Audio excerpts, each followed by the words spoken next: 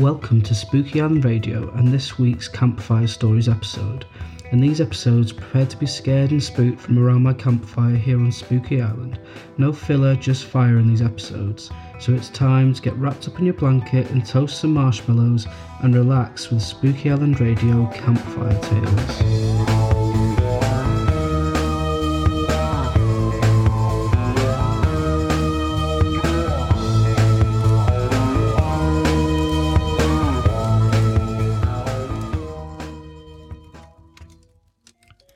My first story today is a creepy story about a vengeful spirit from Mexico who hunts down anyone who knows about her existence. I am currently sitting in front of my computer, scared senseless.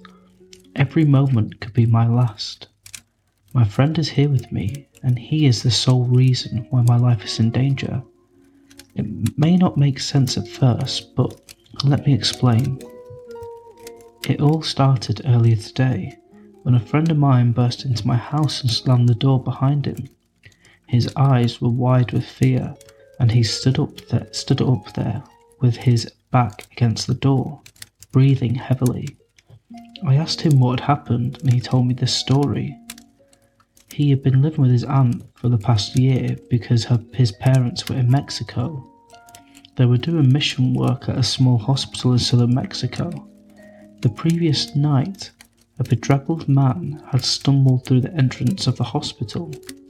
He was screaming in Spanish and appeared to be out of his mind with terror. They brought him over a chair to let him sit down, and as he caught his breath, he told his story in broken English. He claimed that his sister had been killed by something he referred to as "el muerto blanco." He kept saying that it was coming for him next. Confused, they asked him who or what a muerto blanco was. With a look of unfathomable fear on his face, he said that el muerto blanco was the White Death. She is the soul of a girl who died years ago. She died by her own hand, he said, alone and unloved. She hated life so much that she wanted to remove all traces of herself from the earth.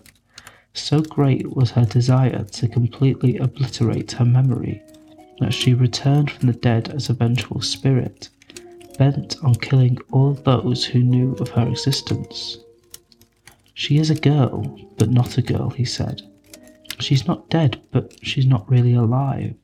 She has cold black eyes that weep blood. She walks without ever actually seeming to move an inch. She stalks her victims like a wild animal, pursuing them across rivers and valleys, trailing them back to their homes. You are never really aware that she is following you until you hear her telltale knock upon your door. She knocks once for your skin, which she'll use to patch her own decaying flesh, twice for your hair, which she'll gnash between her teeth, 3 times for your bones, which she'll fashion into clubs, and 4 times for your heart, which she'll tear out of your chest, 5 times for your teeth, which she'll polish and keep in a box, 6 times for your eyes, which she'll pluck out one by one, and 7 times for your soul, which she'll swallow whole. No matter where you go, the White Death will track you down, and you will hear her terrible knocking begin on your door. You can try to outrun her, but she's faster than any mortal man. If you flee from your home while she's knocking on your door, she will follow you wherever you go. The terrified man was certain that this thing had killed his sister. He had tried to tell the police about the White Death, but they would not listen, dismissing it as an old wives' tale. Next, he had tried to tell his priest, but the priest immediately shut the door of the church in his face and turned him away.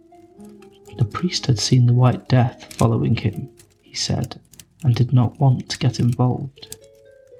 With his head in his hands, the frightened man said that the White Death follows you forever until you tell someone else about it. Then it strikes. It kills you and begins following the person you told. After finishing the tale, the man stole a car from the Mission Hospital car park and vanished into the night. Apparently, my friend's mother and father had immediately called his aunt and told her about the strange man they'd encountered. They asked her if she had ever heard of the White Death. She said she had not, and they proceeded to tell her the story that the man told them. The aunt got a phone call later that night. It was the Mexican police. They told her that her parents had been found dead outside the hospital and that they had been torn apart. My friend's aunt had immediately called him at school to break the bad news to him. As he cried, she told him she couldn't understand what had happened. She recounted the whole story to him, telling him about the strange man who had turned up in the hospital just hours before his parents were found dead. She told him now that the man had given his parents a weird and disturbing story about something called the White Death. When he hung up the phone, he had struggled to come to terms with what had happened. It almost didn't seem real to him, and when he got home after school, he found the front door of his aunt's house standing open. Inside was a trail of blood leading into the kitchen, and there on the kitchen floor he found his aunt's dead body. She had been torn limb from limb. He ran out of the house and all the way across town, never looking back until he reached my house. As he told me the story, I could hardly believe it. Within the space of a day, his mother, his father, and his aunt had all been murdered. It all seemed too far-fetched. But before I could utter a word, my friend and I both recoiled in horror as we heard a knocking begin at my door. We've been staring at the door for an hour now, neither of us wanting to open it. The knocking is still going on, growing louder and louder. She never gives up, she never quits. The Muerto Blanco is unstoppable. I think she wants to scare us, my friend and I. I think that she wants us to blame each other. And I do. I blame my friend. It's all his fault. He should never have told me about her. As I sit here in my house beside my friend, both of us listening to that hideous knocking growing ever louder, I wish a lot of things. I wish he had killed my friend before he reached my house. If he had never been able to tell me about her, I wouldn't be in danger now. I'm sorry I ever met him. And I'm sorry for you too. I'm sorry because I made you read this story. I'm sorry I ever told you about the White Death, because now that you know about her, she's coming for you next. My second story today is the tale that comes from Korea about a doctor who has a close encounter with a ghost while working late on the night shift at a hospital. In Korea, when a patient is taken to hospital, a white wristband is placed on their left arm. These wristbands contain the patient's name and information, and when a patient dies, a red wristband is placed on their right arm and they are taken to the morgue. In one particular hospital in Korea, a young doctor was working the night shift.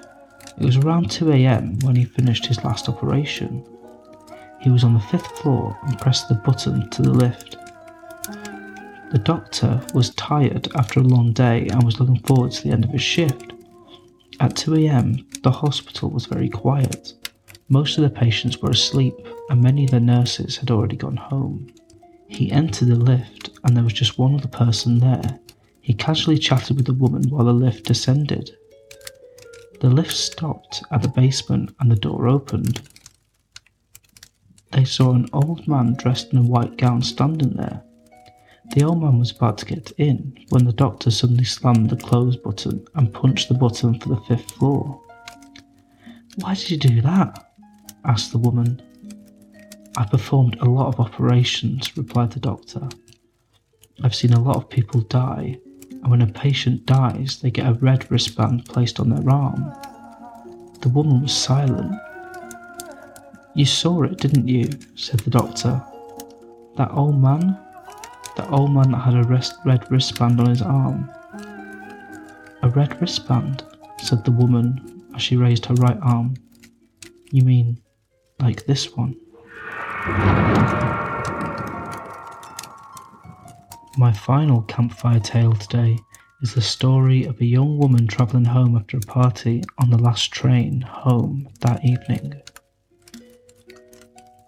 Last year, my company held a New Year's Eve party in the city. When the party was over, I left to catch the last train home that night. I sat down in my seat and gazed out of the window at the city lights flashing by. After a while, I saw that the only other person in the carriage was a man in a black trench coat.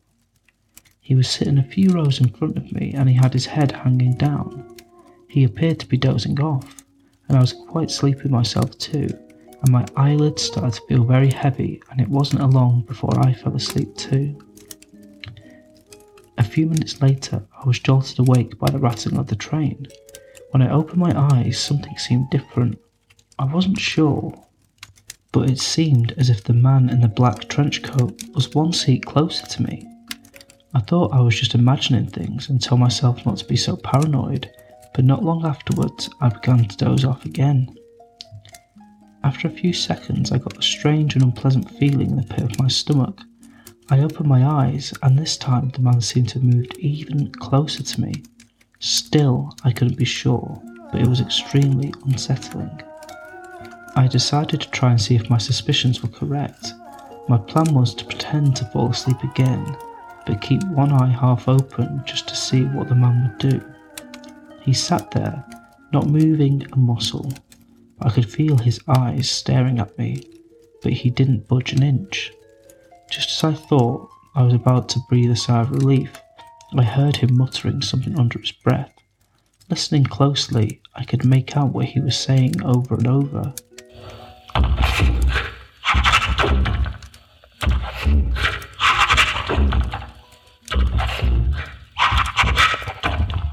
It made my blood run cold. My heart started pounding in my chest, and despite being scared out of my wits, I kept my head down, pretending to doze off and desperately hoping that the train would reach its next station soon. When it finally stopped and the doors opened, I bided my time and waited for the right moment. And just as the doors were about to close, I scrambled out of my seat and jumped out onto the platform. I heard the doors shut behind me and I turned around, and as the train pulled out the station, I saw the man in the black trench coat standing up, with a strange expression on his face, screaming at me through the window. There was a look of fury on his face, a face that I will never forget. I will always think, was he after me? What did he want? Was he a ghost? Was he just a person out with some blood that night? I will never ever forget this experience, and ever since then, I never take the last train home alone. The last thing I remember is him slowly disappearing as the train vanished into the next tunnel. With the campfire now beginning to fade, I think I will leave it there for today. I hope you enjoyed this week's Scary Camp Stories, and remember to listen out for a full episode of Spooky Island Radio next week. Until then, over and out.